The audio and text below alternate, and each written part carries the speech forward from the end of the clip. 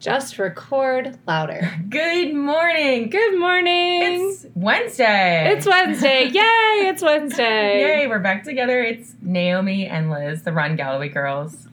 And we're really excited to share some results with you today. And we thank you to everyone who has reached out and said how much they enjoy our little podcast. Yeah. Because it's been so much fun to make, and it's nice that it's appreciated. Yes, because we'll probably keep going, but we like to, know that people are out there listening, so thank you. Whether or not people listen, we're still going to put this out just because it's so much fun. But we also want to be, it's fun for us. We would like to make sure that we stay a resource for people. So yes. If you have any questions, if you want us to cover something, definitely let us know, and we'd be happy to do that. Yeah, we would love to hear from you. So yeah. So, fun kind of update from last week when we talked about, are you fast enough for super shoes? And the answer is yes. If you want them, go get them. There was some science that came out that Megan and David on the Swap podcast talked about how super shoes could make you slower. Yeah. And this was in like the original data too. And especially because they're testing like Ethiopians, putting them on a treadmill, and some of them have never been on a treadmill before. Yeah. So Eliud Kipchoge, when they first debuted these shoes and when they were first thinking about the Breaking 2 project, which was like 5 years ago or more, right, 2016, they, Eliud has never been on a treadmill before that time. Yeah. So it is, but yeah, potentially this study came out and it tested all sorts of elites, right? Yeah, and so elites from the Western world who were used to running on treadmills and probably already had run in super shoes before, and elites from, like Africa where all the super fast runners are coming out of, and they're not even wearing shoes. And they're wearing like just whatever shoes they can get their hands on. They might be 2 sizes too big. I mean, that's like I read running with the Kenyans. Yeah, so basically there is that 4% is an average. Right. 4% means... Well, and some people got as much as an 11% improvement. Yes. And different shoes had different effects on different people. And we have anecdotally seen that with us. Different shoes have different effects. Right. I would say that while the Carbon X from Hoka doesn't get great reviews as far as being the fastest, I think it's a great super shoe. Yeah. I think, and we've both seen success wearing it. The Nike has kind of a weird footbed, but I had great success wearing it. I just bought the what are they called? The Elites. The endorphin Elites from from Saucony. So and I'm going to get them too and try them. I'm going to give them a try. My leg has been killing me though. I have like some soleus injury from too much too soon. It's my own fault, but it like aches. Although yesterday I found out it feels better after I warm up. So I'm going to like do some walking and see if I can't get at least a little bit more movement in, because I did skip my run yesterday because of the pain. Aw, yeah, and that's good that it warms up, and that's always an injury test is like, does it warm up or does it get worse? If it gets worse, you've got to be careful that it could be bone related, right. Which this being like my lower leg and my shin, I've been like kind of like tapping on the bone like, okay, is this the beginning? Is this shin splints? Is this the beginning of a stress fracture? But I actually think it's, and I hope it's not, but it feels like deep compartment, but it's not bilateral, and I'm like, okay, I've had some compartment issues before and have been able to like not have to have a fasciotomy, but like, if we could just like not have to do anything about it, that would be amazing. If it could just like resolve. It's probably just ramping up the mileage. Mm-hmm. The old too much too soon. Yeah, we did 20, and then I went and after pretty much a week off for me, did 20, and then I did 11 2 days later in over 2 runs, and that second run was really where it got me. That second run Tuesday, and that's where I like felt it, and I was like, maybe I should go back, and then I kept going. But then when we floated the idea of doing this 10-miler on Sunday, like it didn't affect you at all, or at least it didn't seem like it affected you. It hurt. It hurt. Oh no.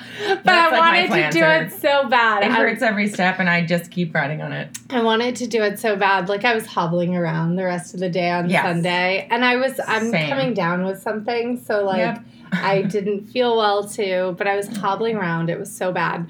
And I've been wearing, like, a calf sleeve, like a Zenza calf sleeve that I have because it makes it feel better. I've been doing a lot of percussion massage to try to get it to loosen up. And then last night I walked on the treadmill for 20-ish minutes, which, I like looked at it and I tried like a couple of seconds of running here and there. So it was like just under a 15-minute mile. But it's funny, like 15-minute miles are still like, they're great. They got me into like, I was in low aerobic zone. I was like, all right, I can do this. I was like, I need to remember that like 30 minutes on the treadmill is okay. Yes. Like, Yeah, it's not all or nothing. We have to remind ourselves all the time. But you know what else I did this weekend is I got on my Peloton and I did the 40K batch on Garmin. I know. That was pretty badass. Oh my gosh. To just hop on and do that. I did it by, like, I did a couple of different things. I did a couple of, like, distance rides, like scenery distance rides. I played a game of lane break, and then I just did like a just ride session. I didn't do any classes, and I did it so that I could like keep it really, really easy. Low intensity. Plus, I just wanted to veg out and watch TV. But let me tell you, my butt was hurting at the end. Like, and that was what I told you. Like, I wasn't sure that I'd be able to do it because my butt would hurt. I'm just hoping that I can either like get used to it, or I might need to get like a pad for the Peloton. I did have padded shorts on, so that was helpful. I just do the padded shorts. That was helpful, but like, it's just, and if you're mixing biking, and that soreness does go away eventually. Like, I used to get it after like, less than 30 minutes. And now I can ride for an hour and a half before it bothers me. And like, it used to like, it would bother me. And then the next day when I try to get on the bike, it would hurt. Well, now I'm at the point where I don't even notice the pain until I'm like, kind of an hour in on a ride. So yeah, I actually get used to the bump, to the bruise. I actually ended up riding on Sunday for an hour, which I hadn't done in forever. I used to ride a lot, like outdoors. And so now it's just like learning to get back on the bike indoors for now. And it didn't bother me at all. But what's really funny is I'm reading Endure. Yeah. And there was like kind of the hardest endurance test in the world basically is 1 hour on a bike. How far can you go? And the first time it was done, over 100 years ago, they went like, I don't know what it was. It was like 20 something miles. And then currently the record is at like 54 kilometers, which is 30 something miles. That's a lot of miles. 33 miles. And so the guy who like had the record, John Voight, in like 2000, he went to do the record. Is it on a road or a trainer? In a track. Okay. Usually. Like, it used to probably be a road, but it's on a track now. Okay. So it's controlled. And so this was like 2005, he went to do the record, and he like had saddle sores. So like the best in the world had saddle sores that like stopped him from riding. And so it happens to everybody. It's not even like sores though. It's I know. It feels like my bones get bruised. Yeah, like, I know. It's just like you're not used to it. It's like your sit bones get it's like a deep tissue. Yeah. But I mean, you do get used to it. Yeah. And for adding low aerobic base with low risk of injury, it's a great option. Yes. The best option, though, for runners is deep water running. And I was reading again yesterday about deep water running and about how much deep water running you can do to replace running. And in fact, in a 6-week study, and I'll have to find it, 6 weeks, they took runners and they didn't let them run for 6 weeks, but they had them in the pool. And then they had them compared to a group of runners that was just running. Or maybe it was just this one group of runners. They had them do a 5K. Then they did 6 weeks of only pool running, and their 5K times either remained the same or improved. That's pretty cool. So, like, if you're worried about losing fitness in the pool, like, don't worry about losing fitness. But you're not going to get the same effect because it's not running specific muscles from swimming or biking. You're going to get aerobic effect. But they were saying that deep water running with a float belt can mimic running enough to, like, maintain that running economy. And in fact, you can get a higher, like, fat burn or cardio burn because it is harder to, like, it's actually more of a cardio exercise. Right. There's more, because there's resistance. Right. The water is causing resistance. Right. And so if you're, like, in the pool and you're like, oh, I can't get it up there, you just got to move faster. You got to, like, really try to get that actual running form down, which is tough.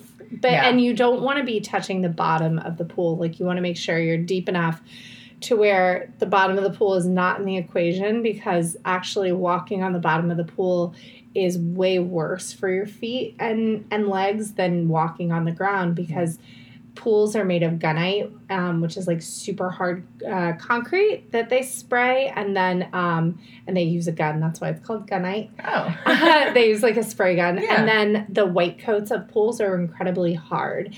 And so, believe it or not, swim teachers have a high risk of foot stress fractures. Oh no! Just from walking on the deck and on the bottom of the pool, like bouncing around on the bottom of the pool. Oh my gosh! And so if you ever do shallow water aerobics, you should wear shoes in the pool. That's why they have like old lady like shallow water aerobic shoes. Wow. Also, like the bottom of the pool will tear your feet up if you're not used to it. Not my feet. My feet are like hobbits. Calloused. Like my feet are like hobbit feet. They're really gross. I was watching a TV show.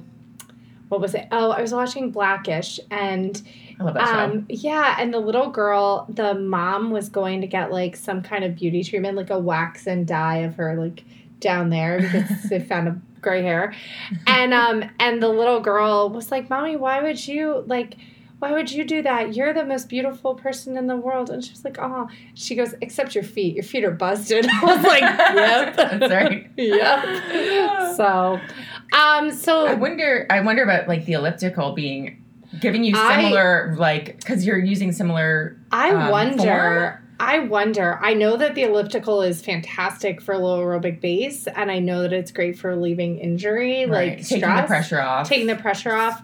I don't know. I mean, if I keep searching for like free elliptical somewhere, I don't know where we're gonna put it in the studio, but I don't have room for one either. Yeah, I've actually been thinking about bringing my Peloton up to, except Brian and I like to work out together sometimes. Yeah. But I'd like to bring the Peloton upstairs so that I can ride it more often, so that it's like right there. Right. But I worry that it will be a very expensive place that I hang my clothes. Yeah. That happens a lot, right? So, I mean, in another world, we would have a much larger house where we had both a fitness studio. Gym. Yeah, both a fitness studio and a recording studio, not a combination. Mm-hmm. So, I mean, but we can dream. Actually, Brian and I picked up some speakers from his friend's house last night. And his friend's house was like legit, like, oh my gosh. So there's a pool in the backyard and a basketball court. Nice. And a playground. We could have fit my entire house in like their kitchen and living room. Yeah. It was insane. And so, but we went into the recordings, into like the music room, and the music room was maybe a little bit bigger than this, not too much bigger. But it was funny because Brian made the comment of, it's so funny to me how like people with a lot of money, because obviously they have a lot of money, when they have like these hobbies, they don't necessarily invest into them, because they like, it was, the music room existed, but like their sound baffling was like essentially like non-existent. He was just using like little foam squares, which really don't do anything. Whereas we have like, you can't see it in here, but we've got sound engineered like the best material there is, baffles on the ceiling. Now, we got them for free from Brian's Child Care Center, but like, if like we're actually in the process of buying soundproofing for one of the walls between the neighbors, and like we haven't done it yet because we want to buy the good stuff. We don't want to buy it twice. We want to buy the best stuff, and we want to make sure that everything's done right the first time, because this is his hobby, his passion. Important. Yeah. His passion, I mean, you can't see it, but we've got like studio lights in here, which like it's so cool. But it's pretty fun. That's kind of a good, I mean, it's important to kind of invest in your hobbies. Like if you find something that means a lot to you. And so like for us, obviously we invest in running. We invest a lot in running. I know my husband yesterday was like, the other day, he's like, what's going on here? Did your Hokas are they procreating? Because like more boxes keep piling up of brand new in the box Hokas, because they just, oh my gosh. I just have to order more. When I see that the carbons are on sale, more are going to show up at my door. And I like have, you have Primnesia. I forget that I ordered them. Like, what's this? Yeah. And it's another box of Hokas. Primnesia. I love that. Yeah. Except it wasn't off Prime, but it's like, what is this? Oh, it's more Hokas. So I got Brian and Brian has like, for Christmas, I got him this really cool light kit, and he's going to start running lights for bands. And then I got him a new guitar. And he's always like, oh, I spend so much. Like, we spend so much on me because we combine all of our finances. And I was like, yeah, but this is like your passion. And then he's like, oh, you're always buying running shoes. I was like, and this is my passion. Some women like shoes. I like running shoes. Like, I would never buy a pair of like $250 pumps. Oh, gosh, no. But like $275 running shoes, yes. Please. What other colors do they come in? Oh, my, right? By the way, the Endorphins are going to have a pink one. Or not pink, but. I might need to go with them. Pre-order? When does the pink come out? I think in April. Okay. Well, I might, maybe I'll return my green ones. I haven't run in them yet. I'll return the green ones, pre-order the pink. The Kinvara actually just came out with the new colorway and the new ones, and I'm still running in the 12s. And so the 13s are on sale, but I almost like pre-ordered the 14s, or just went ahead and full price ordered the 14s. Yeah. Because the Kinvara are especially after buying super shoes. They're so reasonable. At $120, that's such a reasonable price for shoes. Like my base shoe, my Rincones are usually $125. So I usually will buy them new versus waiting till they're on sale, which I might do for other models. Are you going to get another pair of Mocs? So I have another pair of Mocs, another pair of Rincones, another pair of Carbons that are all in the box in my bedroom, which is why Scott was like, what is happening? Oh, yeah, you got to hide those somewhere. Pile of shoes. Julian's closet. It should be your shoe closet. I used to store them down in the basement. Now they're just like, there's furniture. Yeah, it's bad. So I guess we should recap our, since we're talking about shoes, and you actually wore the Saucony Endorphin Pros for our 60-30 10-mile PR. Yeah, and the Endorphin Pros have a carbon plate. I was reading up on all the different levels of Endorphin. I felt great. So good. Now, I'm not going to say that during it wasn't hard, and I did have heel pain where my plantar is during it. So during it. It was definitely a hard race, like for sure.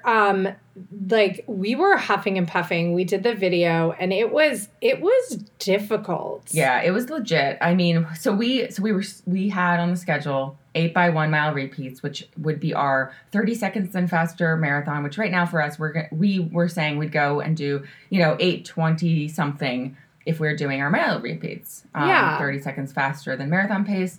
But then you do take 5-minute or 6-minute or whatever walking recoveries if we go to the track. Yeah. And so throwing ourselves into a race, we had to really be careful that we're not going to go run this 10-miler as a 10-mile race, which I've done that before. Yeah, for sure. That's not the point of this was to go and see if we used a different set of intervals. So we used 60-30, which literally means that 1/3 of the entire time is walking, which is like mind-boggling.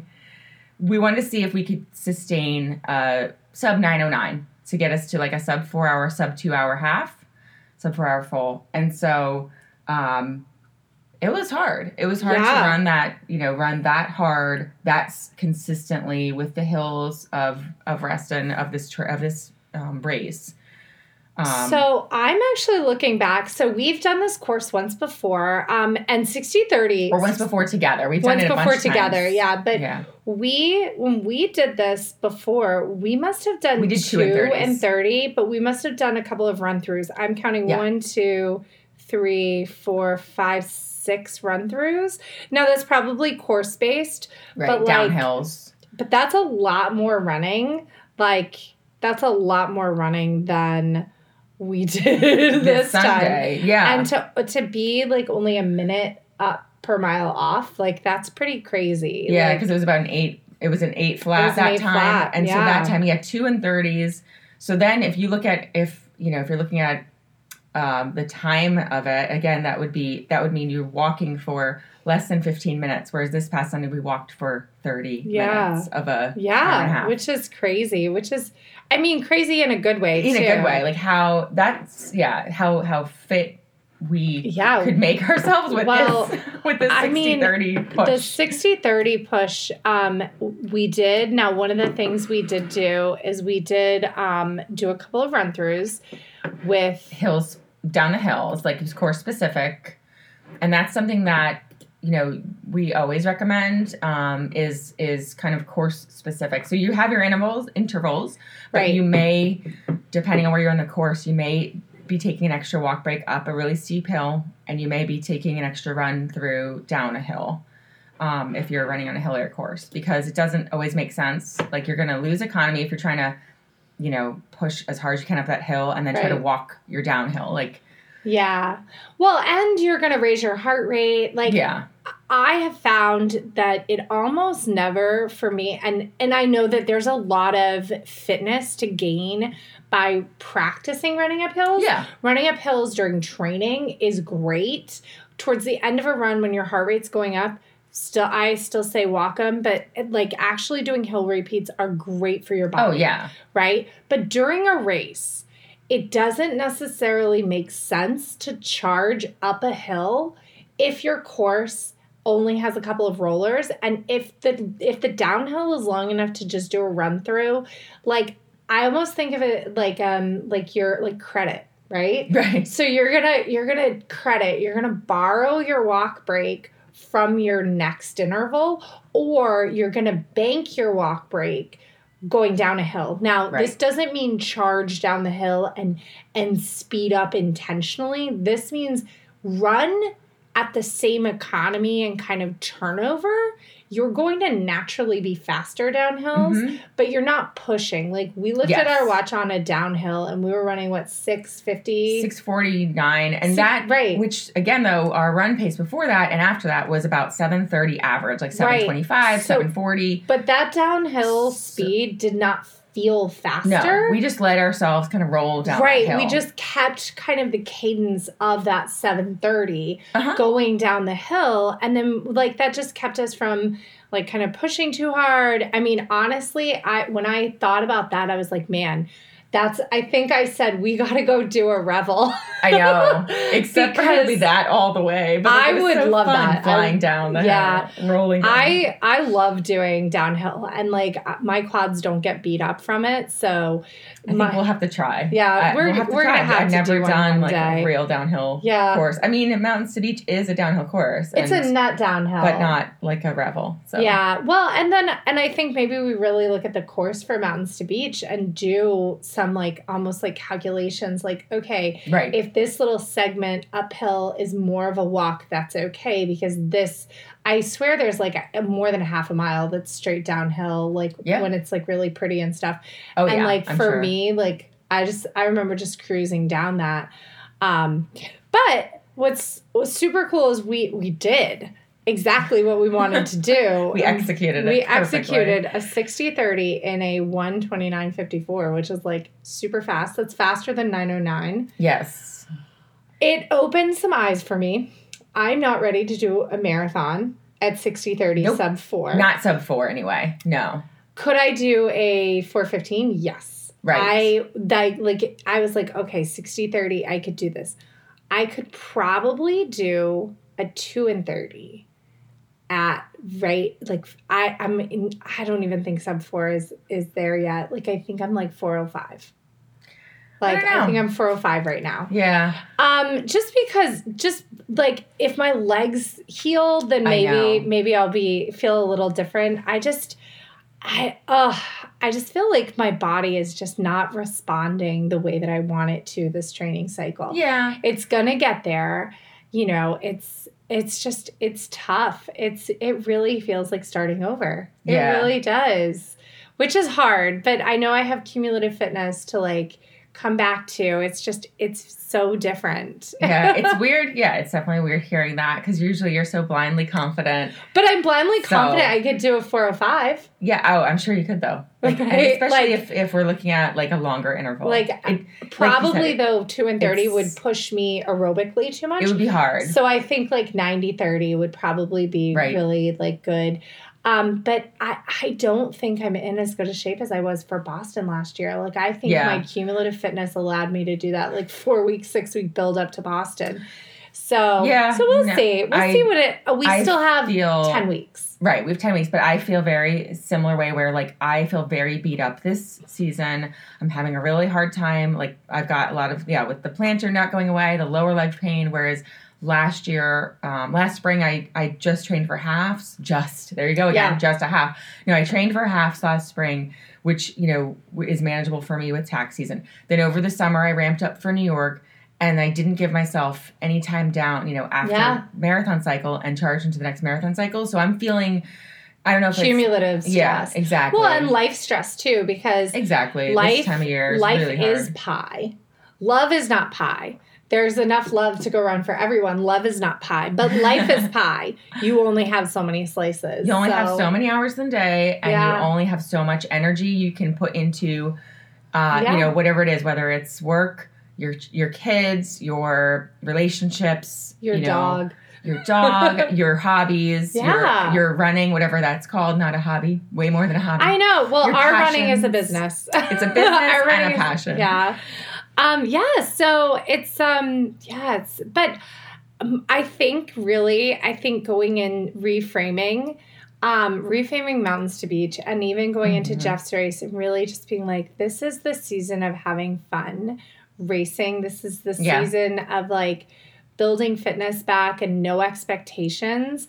As much as it's hard to have no expectations, setting reasonable goals and setting reasonable expectations and kind of like pushing out, because you can't live your life with no expectations, right? Well, and also like, trying to run hard or trying to do something challenging is a lot of fun for me. And so having a goal that we had on Sunday and pushing hard made it a lot of fun. Oh, it was so much fun. So it's not just about going reasonable. It was reasonable. It's not just about going and doing everything easy and just having just running at whatever pace and not caring. You can still have a time goal. And like making it fun though. Like this was a way to kind of step aside from any like previous expectations or previous things and do something. And our goal was just to set a 60-30 PR, which was a guarantee. Right, because I had never done a 60-30 10 miler. I hadn't either. Not as a standalone 10 miler. No, because I used to do my races at like 2 and 30. Yeah, we did 2 and 30 before. And then I've done the 10 miler on the course where I started with 60-30 and then dropped down. And I looked at that time and I ran a 134. And it's funny because going in, I did have like kind of that expectation. I was like, I don't want to be over 130, which is like so silly. It's so silly that we have, but it's hard because again, the last time we did this one together, it was a 119. So like we're looking and we're self-comparing and getting to that trap of like, well, 130 seems, because that's still 10 minutes slower than what we did before. It seems slow, but it's not, because I looked, and you can't compare, but we passed so many people in the back half, and the field was really fast, right? Mm-hmm. The field was incredibly fast, and there were some runners that, there was a time that I was like very close in times with a runner, our friend Kara, who's amazing. Oh my God. She's incredible. She was a second place age group, but she was 10th overall. So fast. 1:11. So fast. And she and I were like... Such a fast field. She and I, on a very, very difficult course. So way to go, Kara. She was amazing. Yeah. But we have very different seasons in our life. Her kids are teenagers now. Yeah. And so she's able to, have that, like, she doesn't have little kids where the little one clawing for attention all day. Or needing she can go out and do her runs without needing to come home and feed them breakfast or something. And while her job, she is a veterinarian and she's an imaging veterinarian, her job is very intensive, and the vet med field is one of those fields like teachers that is vastly underpaid. Oh yeah, that's actually one of the highest suicide fields in all fields, and they're so necessary because we love our fur babies, right? But her job is not one that she brings home and works from home on and things like that. It's very intense while she's there, and but it's one of those jobs, man. Vet med is like, because my sister's also in vet med. Yeah, it's one of those jobs that people go into for. They love animals. Right. They want to make a difference. And, like, the money is an afterthought. Like, because there is none. Right. And it's like we as a society, we take advantage. We undervalue the service that they're providing. And we take advantage of people who have that in their hearts. Yeah, like teachers. Teachers, veterinarians. I would say nurses to an extent, but the nurses have frickin' figured it out. Let me tell you.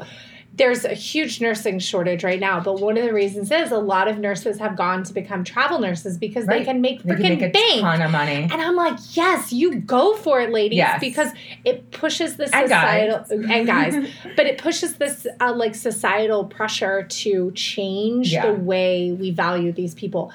I wish teachers would kind of do this push to where, like, sure, I'm going to come back, but you've got to pay me, like, a special rate. Like, I don't know. We need to pay teachers more. We do. We need to pay early childhood educators the same as we're paying elementary school teachers first, because they're, like, way and under. And then we need to get all of them up. Well, we need to adjust, because you've got university and higher ed educators and administrators who are being paid a buttload versus the people who are teaching, and the kindergarten teachers who are not getting paid enough. Ready for this? The studies all show that the most important years of your education, years 1 through 3.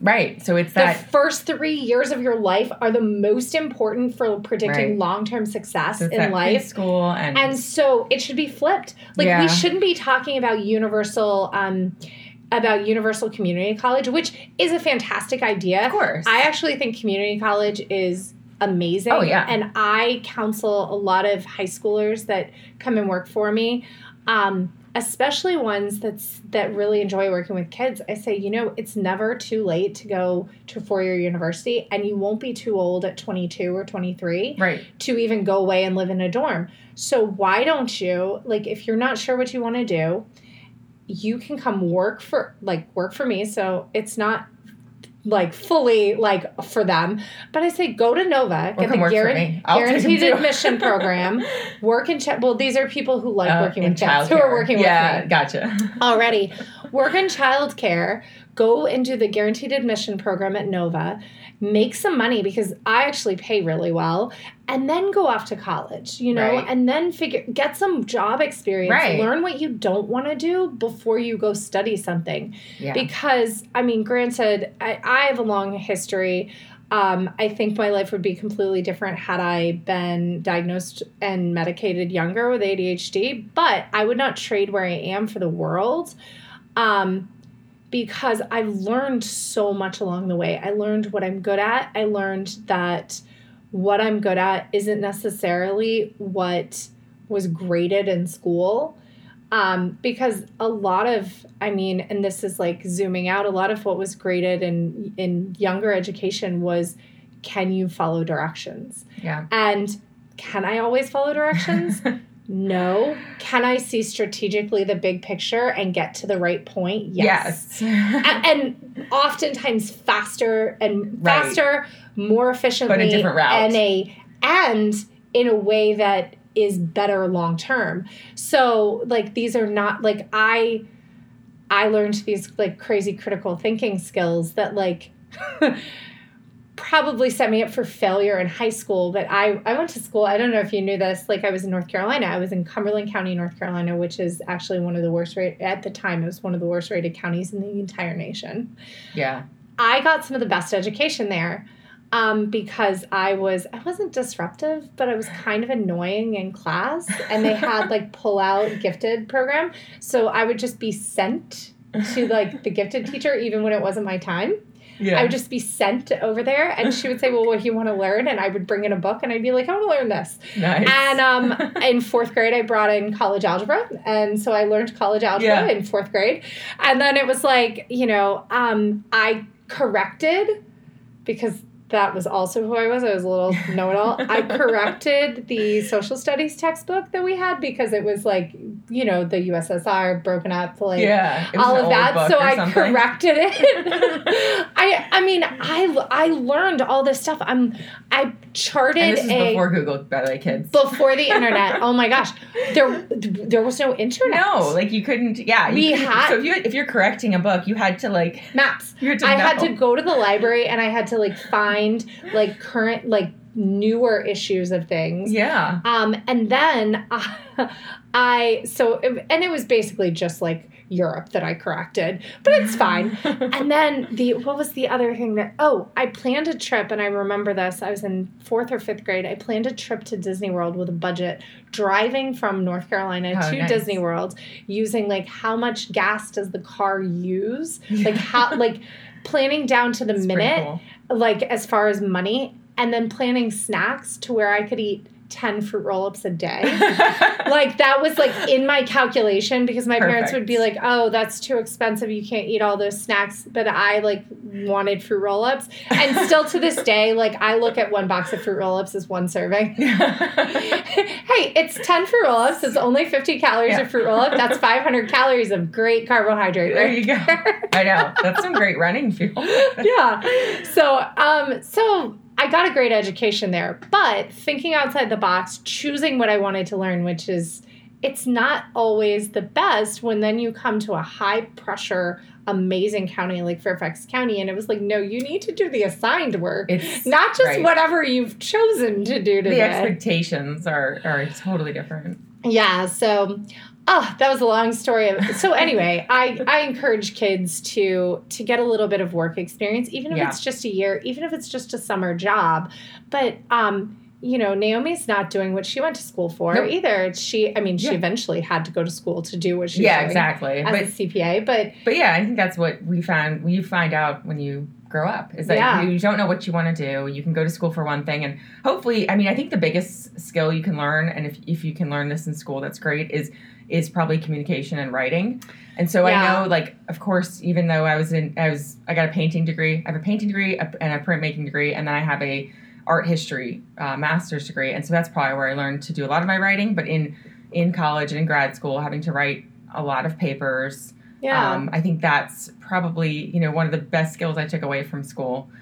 So it's funny. I still really stress out about writing. I'm a great conversational writer, like very like kind of low level writing, like fun, that type of writing, but formal writing stresses me out, and I can do it and do it well, but it really, really stresses me out.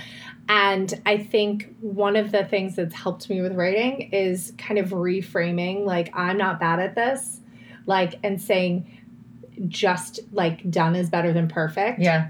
And I think that's also something we really need to teach kids, that sometimes the exercise is just completing it and being okay with not being the best at it, and knowing that the more you do it, you'll get better, because it is just practice and repetition. So much in life is practice and repetition. Right. And I think that can be really tough for people with ADHD. Oh, yeah. When you can't visualize the end product when you're in the process, and so you don't even know how to get to done. Right. And so that can be really tough too. And especially we teach kids to like outline and then draft and then revise. And for ADHD people, sometimes you have to start with the finished product and then work backwards. And that's something else. I actually start with free writing. Yeah. When I write papers, and I love voice to text now because I'll use that as my free writing. Then I'll go back and from that edit down. And that's what we do. My daughter, who has ADHD, and she's in 5th grade and struggles with writing, and so I will. However, she's one of the most creative children in the world, and when she can succinctly tell things, like, it's fantastic. She has great stories, and she just has trouble getting them out. And so we use a lot of voice to text, although, you know, we've had that issue with the county and with not being able to get the, like, approval to have her be able to use just voice to text and then go back. But at home, that's one of the things we'll do, or I'll have her dictate, and then I'll write it. And that way it is getting the ideas out, and then she can go back and edit. But yeah, exactly. Being, you know, I can help you get that on her IEP or on her 504. We do have that, but they, the county, it's something about, like, the tools, and they're like, well, you know, we don't have, it's something with the programs or whatever. They will use it, but, like, they have it. They have I know. We've used it before. My friend's son has dysgraphia, and I kind of wonder if maybe there's a little bit of dysgraphia that kind of, and not necessarily with the physical act of writing. I see the physical act dysgraphia more in boys. In girls, it's more like, we love to write. I'll write letters all day long, like draw and doodle and all of that. But calligraphy. It's more of like the dysparagraphia. Yeah, right. Getting all the words down. It's like, it's more of like getting the entire thought out. Exactly. And part of it is, it's like, the way I've explained to people the way an ADHD brain works is, it's like having your motor going at 5,000 RPMs, right? Your brain is moving at 5,000 RPMs.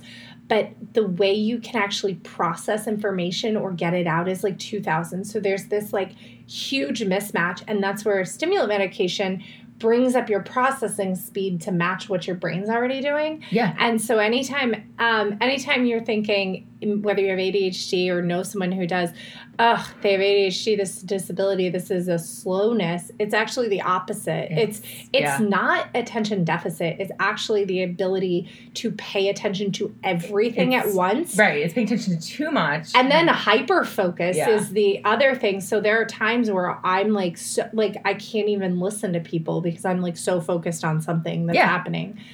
Little half-done projects all over my house. I loved that. I saw this meme yesterday, and it's perfectly fits me. It's like, you have, you know, I have about a 45-minute window. That's my productivity window to get everything done in the day. And if I miss that window, like, nothing gets done. Yeah. And it's true. I can really hyper-focus and get everything done in a window, which coming to it late in life and realizing, hey, maybe I've had ADHD this whole time. But it's such a superpower because, all right, so when the pandemic happened, right, that became my like super focus. And the CARES Act launched, and my business was actually, I was not yet the executive director, and we were kind of in a tough position as a child care center, but even just in general, it was like an overall, we headed into the pandemic in a really tough position. Right. Well, when the CARES Act came out, like prior to it even being passed, I read the darn thing cover to cover.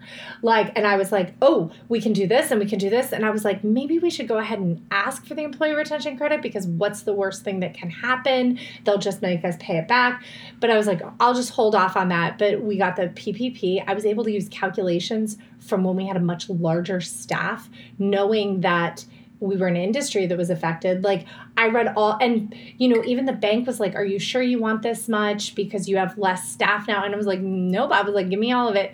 And we were able to essentially use this pandemic funding to help, like, and really get take advantage of every piece of the bill and legislation because of my ADHD hyperfocus. Yeah, because you're able to go down that rabbit hole, learn everything about it. And I created a spreadsheet with macros, like essentially a form that you fill out. And I sent it to the bank, and that's what they used to get everybody else for their PPP loans. That's awesome. They used my That's amazing. spreadsheet. That's so cool. And I was helping big businesses do it. Yeah. Funding, and I just love this. So funding was released on March 4th, and we had ours by March 5th. That's how crazy. Good I was, but it's because of my ADHD and my hyper focus that I was like, I can do this. Give me this goal and tell me it can't be done. Right. Right. And that's kind of like our 60-30. It's like, you know, that's like 60-30 for the pace that we ran is incredible. So, So another fun thing happened at the race, which I know that's a long little segue, like a 40-minute dive into what you should do with your life. And you know what? If you're our age or younger or older and you still don't know what you want to do with life, don't worry, because we are still figuring it out too. It's never too late. She's already thinking about retirement because her partner is talking about retirement in 10 years? 10 to 15 years. And so we were like, well, what could we do when she retires? And so we're like, already trying to, like, I don't know, figure that out maybe. Yeah. Maybe do this full time. Yeah, run coaching and run business. Yeah, it would be crazy. So, but something else that happened that was super fun. We were running by and someone said, hey, you're famous. I followed you on Instagram. Yeah. Lorenzo. Hey, Lorenzo. It was so fun. It's just always fun when people yell out, you're on Gallery Girls. Yeah, we had a lot of people who either called out Run Gallery Girls during the race, or some people who at the end were like, oh, you're the Run Gallery Girls. Yeah, which is so fun. Recognize us from Insta, which was so fun. It's really, really fun because it helps us bring recognition to, not just us, but our whole purpose is to elevate Jeff Galloway and Jeff Galloway's method of Run Walk, not just because it's a great method for beginners, but it's a great method for everyone who wants to run until you're 1,000,000 years old, because it does, even though we're both dealing with some minor injuries right now, it does really keep you reduce your injury load. It does keep you running for longer. It allows you to run through little niggles that maybe you couldn't run through just because I would say is it the permissions? You mean the it gives you permission to walk, and that it's like you customize it to what you want to do. So everybody, you pick your intervals that you want to do. So that flexibility. Yeah, I think that's exactly what it is. The Galloway method allows for more flexibility than other training methods. However, no matter what kind of training plan you're on, you actually have a lot more flexibility in that plan than you think. Training plans do not need to be carried out to 100% to be effective. If you have to skip a workout or because you can't do it, just skip it and move on. If you have to cut a workout short or cut a run short, you just do what you can and move on. You don't need to make up mileage. You don't need to get to a certain volume. You don't need to cram by running a lot faster in that window. We've got 23 this weekend. There's a very big possibility that some of that's going to have to be walked. And we're going to be okay with that. Right. It's a very big possibility that when we get to 4 hours, no matter where we're at, we call it. Right. It doesn't have to be perfect. It's the intention of it. And the same thing, we were supposed to have 8x10 this weekend. We didn't do 8x10. We did the 10-miler instead. Or 8x1, yeah. 8x1, sorry. 8x10, that would be a lot. And then we have 10x1 the weekend of Jeff's race. I'm going to reach out to him, tell him our 60-30 plan. He might be like, yes, go for it. He might say, then for 12x1, don't do 12x1 we don't know. We'll see what exactly you can modify, and that's Sorry, I keep burping on the podcast. That's so gross. Excuse me. No worries. That and my mom update. She's still running. So like 3 to 4 days a week right now. It's like she's just going like a mile at a time. I love it. But she's now down to she's dropped her time from like a 17-minute to a 14-minute mile. That's amazing. She's getting faster. And then my daughter, her Girls on the Run program started yesterday. So I'm so excited. I have that's really exciting. 3 generations. We're all runners. My mom is trying to gear up so she can do the 5K with my daughter. Oh, she wants to do it with the Lila. Weekend that we have mountains to beach, and my daughter has her Girls on the Run. I still think we should. 5K. I still think we need to ask Lauren to run with them too, because Lauren can be like Coach Lauren with your. Oh mom. Yeah, she could totally. Auntie Lauren. The more the better. But so anyway, so exciting. You know what this means? We have to get your mom a sparkle skirt. Oh my gosh. Yes. We have to get her. Oh my God. We have to get her a sparkle skirt. So she'll wear it. Not a borrowed one. She needs her own. All right. She needs her own. Mom, I know you're going to hear this. So it's coming. Yeah. We'll have to pick out a good one. Oh. It's so exciting. Because ruffles are the rainbow ruffles. Yeah. Oh my gosh. Yeah. And we should get Lila the rainbow ruffles too, and we can just make it smaller. Yeah. Oh, she would love it, and Joanne will totally steal it too because he loves. Sparkling. Yeah, maybe if we buy an extra large one, we can just cut it in half and make two kids ones. So that was That's such a great update. I need to talk to my mom and see if she's getting into running. She's actually doing a treatment today. She's in a clinical trial for Alzheimer's. She has early onset Alzheimer's, but she's doing great, and she's in a clinical trial. She was too tired to get dinner last night, so with all the travel, and so we might be able to see her today. So we had a lot more to cover. We are already 50-ish minutes in, but I wanted to share my IVF results because everybody was so invested. So we did get 2 embryos, but they both tested abnormal. And it's been really, really difficult to go through. And dealing with the disappointment of it is really tough. And it kind of reminds me of dealing with the disappointment when you have goals in races. Because as much as we talk about setting process goals, you still go to a race with a goal in mind. You still go to an event, and even when you know the statistics, even when you know that there's so much out of your control, you can only control so much.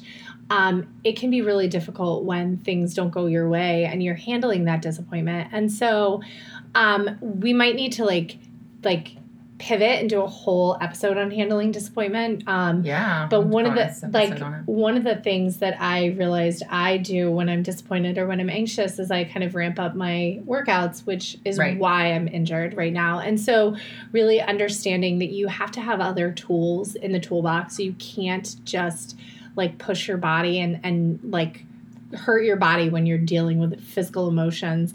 Running is not therapy. Running is a tool in your wellness toolbox. And so I'm kind of learning that the hard way. I met with the doctor yesterday, and she doesn't think that it's time to say stop. And I said, you're going to tell me that, right? Because I don't know if I'm going to know when that is. She thinks that it's still reasonable to keep going. So I asked her, do you think we need to move ahead and not take this break? She said, I don't think the break's going to be that. I think the break probably has more mental benefits than, downsides physically. So we're still going to take the break. We have a new plan, just because I wanted to change something because I feel like I've been doing the same thing over and over and over. And with results, we've gotten 5 embryos, which one is healthy and one euploid embryo, which is a 60% chance of a live birth. So, so the goal is to kind of hopefully get another, but changing up the protocol and just doing something different. It's I think this happens in running too. When you do the same kind of training plans over and over and over, you kind of go, okay, maybe I would have different results with different training, or maybe I need to change my shoes. Maybe I need to change coaches. You start to look when you're getting stagnant or stuck. When you're perceiving that you're getting stagnant too, because a lot of times is you're actually just still in the thick of the process and it's too soon to change things, right? I did consider changing clinics and changing doctors. I was maybe I just need to change clinics and doctors. But then I started to think maybe I'm in the thick of the process and maybe I'm right at the goal is almost right there and I just need to keep going. There's this infographic or meme that I've seen where it's a guy digging for diamonds and almost one guy barely digs and he gets a little diamond and you're this close. So you just have to keep kind of pushing through and going. So it's tough because our goal isn't to make euploid embryos. Our goal is to have a baby and to add a member of our family. But it's so tough. It's it definitely reminds me of training for Boston, though. It really does. And if that goal that's out of reach, you're not sure if you're not sure. There's no guarantee. You're not sure that you'll ever get the baby. You're not sure if you'll ever get to Boston. You can't see that. It's funny because with the Boston, I just felt so confident that at some point it would happen. But with the baby, we're just getting so close. Age is such a thing, and finances are a thing too. I mean, we're very, very fortunate to be able to even go through IVF. Like, we're so fortunate. And we have some donated embryos from my sister and her husband, which is just like amazing. And so we're so fortunate to have those. So with those and with our embryo, we have a very good probability of one child, right? And we will love that child no matter whose genetics it is. We will just love them so much. We have that high probability. But there's also that biological like drive that where you want it to be yours and your partner's. Like you really want it to be like, and genetics don't make a family. I was actually an egg donor in my 20s. So like I obviously believe in egg donation. It's something that I even considered, like I talked to Brian about right at the beginning. I said, you know, he had to come around to using Alex and Cole's embryos and he's on board with them now. But like he had to kind of come around to like it not being me. Genetically his and genetically yours. But also me. Yeah. Like he was like, you know, he was like, I really wanted to be you. And then we've talked about doing, you know, donor eggs and his sperm. But, you know, it's like, that is such a huge cost. So one cohort of eggs which is like 6 eggs, which is, the idea is you'll get 1 embryo from that and maybe 2, but you have a high probability of a live birth from donor eggs, especially like because the donors are all in their 20s. But it's $16,000. Right. That doesn't even include the transfer. So it's $20,000. For $20,000, we were able to do 3 retrievals. Right. Now, granted, that didn't include the transfer, but we did get 1 euploid embryo from 3 retrievals. Yeah. And so we're heading into the 3rd of our second batch. So it's essentially around the same price at this point. And again, my doctor said, I will tell you when it's time to stop. You're not there yet. Unless I'm like, I'm done. I don't want to do it anymore. But then transferring has this whole other thing, like where I'm like terrified of transferring and then, you know, it not working. Like, as long as our little frozen euploid is frozen, like, it's safe. And so I'm like... Schrodinger's cat. Yeah, it's safe. And so, like, we're even considering transferring Alex's embryos first because they say by the 3rd euploid, you have a 92% chance of a live birth if the first 2 don't work. And so at least with those, like, we could work out any transfer kinks. And they're practice babies. We would love that child so much. Of course. And that child was also created first. And so it's like bringing the souls into the world in the right order. There you go. And Evie, my niece, who's almost 4, she keeps asking when she's getting a sister cousin. Aww. I don't know, like, because she asked when she's getting a little sister, and her mom said never. Like, you're not getting a little sister, but you're going to get a little cousin. Right. Hopefully you're going to get a little cousin. And so she keeps asking for a sister cousin. Aww. And I'm like, she doesn't even know. She doesn't even know. It might be a sister cousin. It might actually be a sister cousin. So, or brother cousin. Right. So, yeah. So, but handling disappointment is probably a topic that we need to, like, dive into because I think that it's really, like, you can't go into a race without any goals because then kind of what's the purpose, right? Right. And plus, I just don't think that's realistic. I mean, it's human nature and we're going to want, you know, we've worked this hard. We're going to want to see some kind of results. Right. Whatever that is. So whether it's executing the plan perfectly, like that is an amazing accomplishment. Just like that's kind of a process goal. Finishing a race is a goal in itself. But that can also, like, it can be, you can like lose sight that finishing is good enough. Yeah. Right? When you have an expectation of something. And so making sure your expectations align with reality, not just with the reality of your fitness, but the reality of your fitness on that day. Whatever that day might be. And the weather can play such a big role. You can't push through with your same goals when it's going to be super hot or when it's going to be really windy or when it's going to be really humid or, you know, if you woke up or if you were vomiting the night before, like you can't just like go, nope, this is the goal. And that single drive, like how bad do you want it isn't a thing. Like, sure, like you're only going to get what you work towards, but there are a lot of people who get things that they don't work towards. Like, so it's not about like they wanted it more and you didn't want it enough, because you can want something so bad and you can do all the work and it can still not work out. It's still out of reach. Right. And that's where setting the goals along the way, the process goals of enjoyment, is so important. And then with disappointment, like you've got to let yourself feel those feelings, and you've got to be in it. Like, you know, you've got to make sure you have healthy coping skills for the disappointment, and you've got to like entertain the possibility of things not working out so that you can kind of process, how am I going to feel like when these things happen, so that, you know, you're not surprised.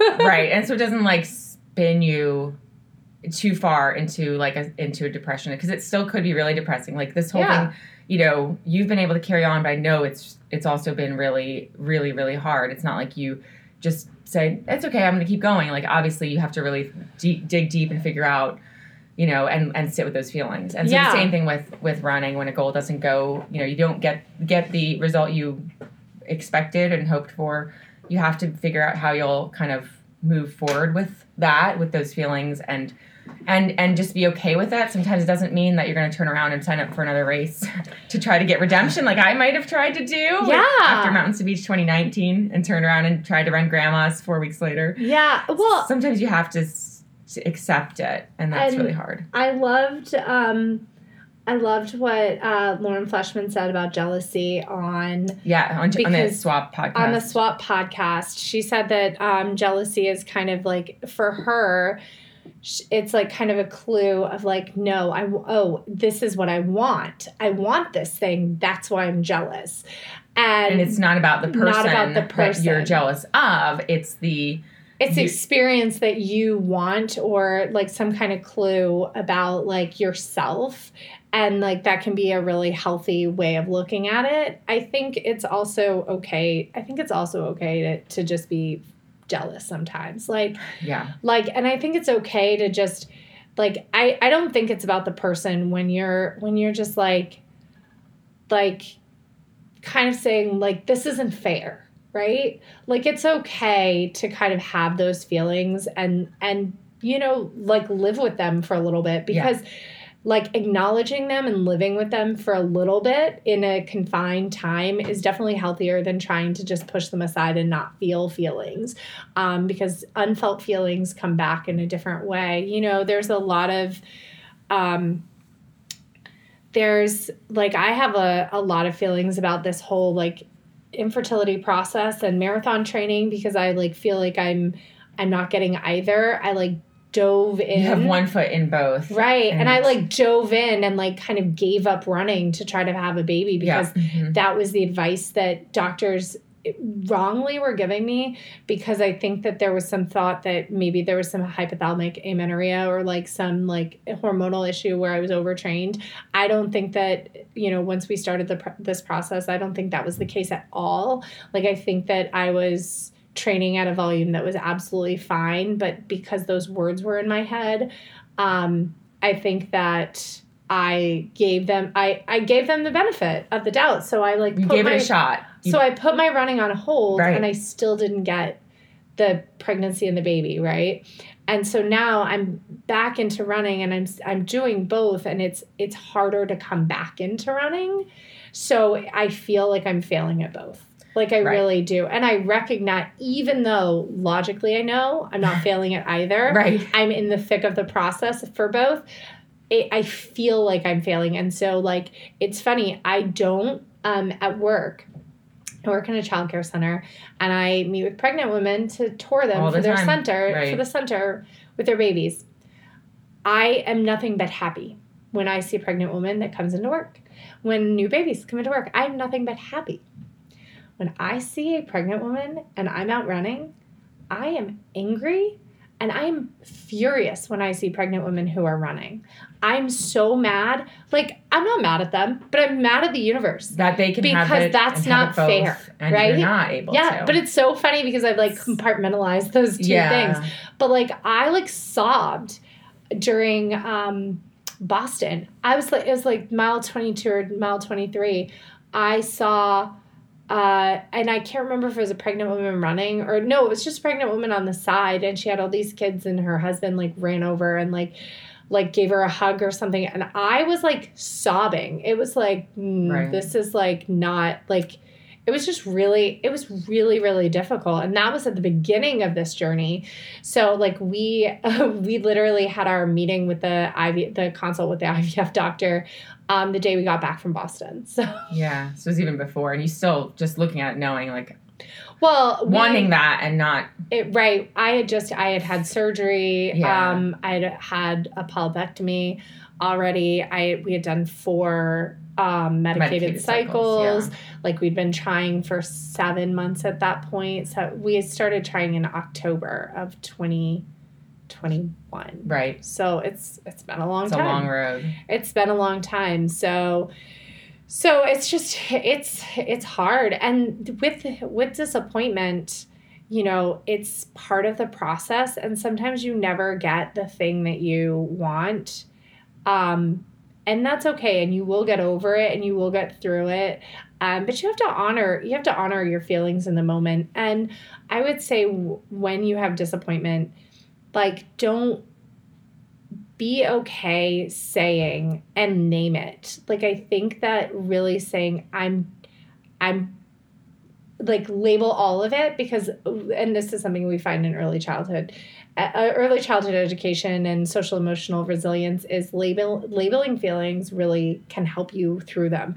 So like, let's say you run a race and you don't want to feel disappointed, but you are. Like, but you don't want to. You're better at the end of that race going, I finished, I'm proud of my finish, but I'm disappointed it wasn't this.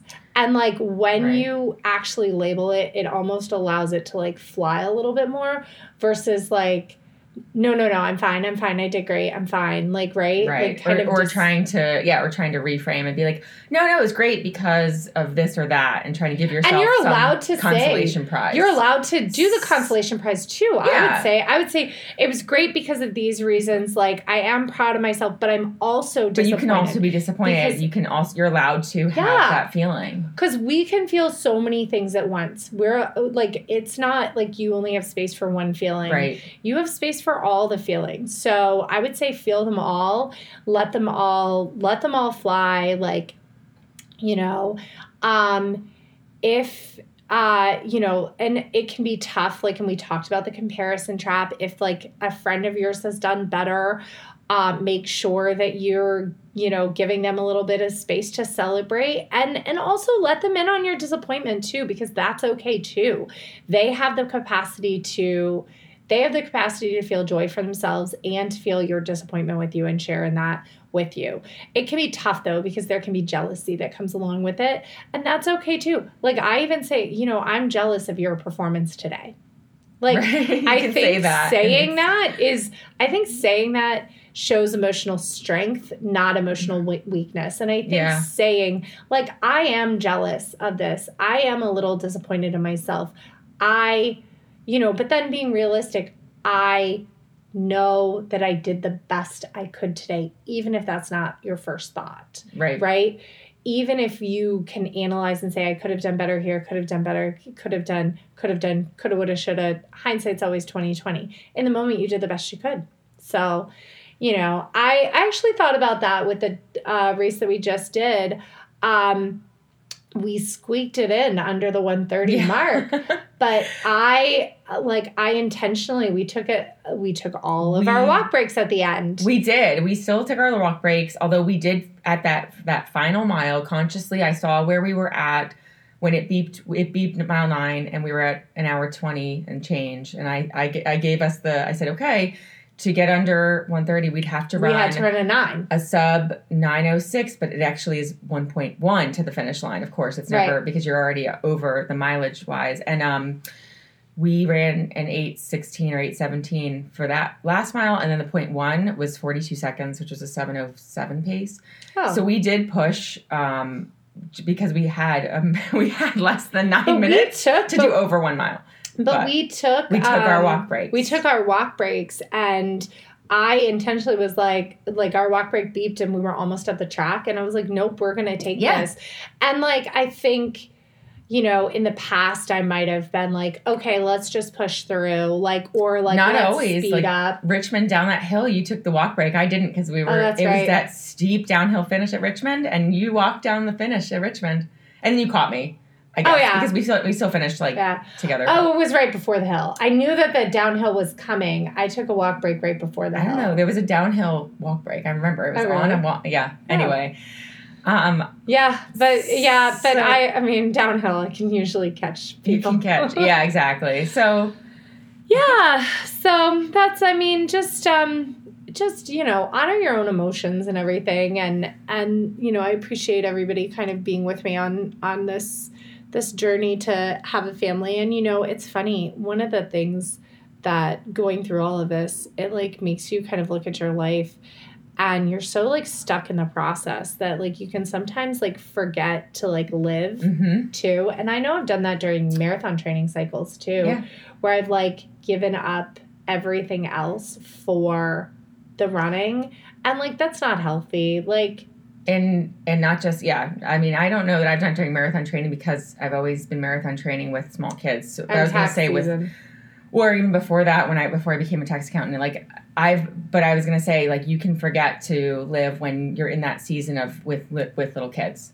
Because I essentially, by having a baby when my daughter was turning 8, gave me that, you know, where I've never been out of having little kids at this point. So, you know, when you have those little kids, you forget, because everything's just focused. Your life is so concentrated with the stresses of parenting littles that, you can forget to like live and be where you are in the season of life, and figuring out like, you know, what else do I want to accomplish besides just being a parent, because parenting takes over everything. So sometimes you got to like look around and look up. That's the other thing. Like, we want this little person in our life, but like, we also have had the hard conversations of like, what if we can't? What if this person never happens? And like, I even said to Brian, I said, you know, if it comes to this and you need to leave me to be able to have kids, I would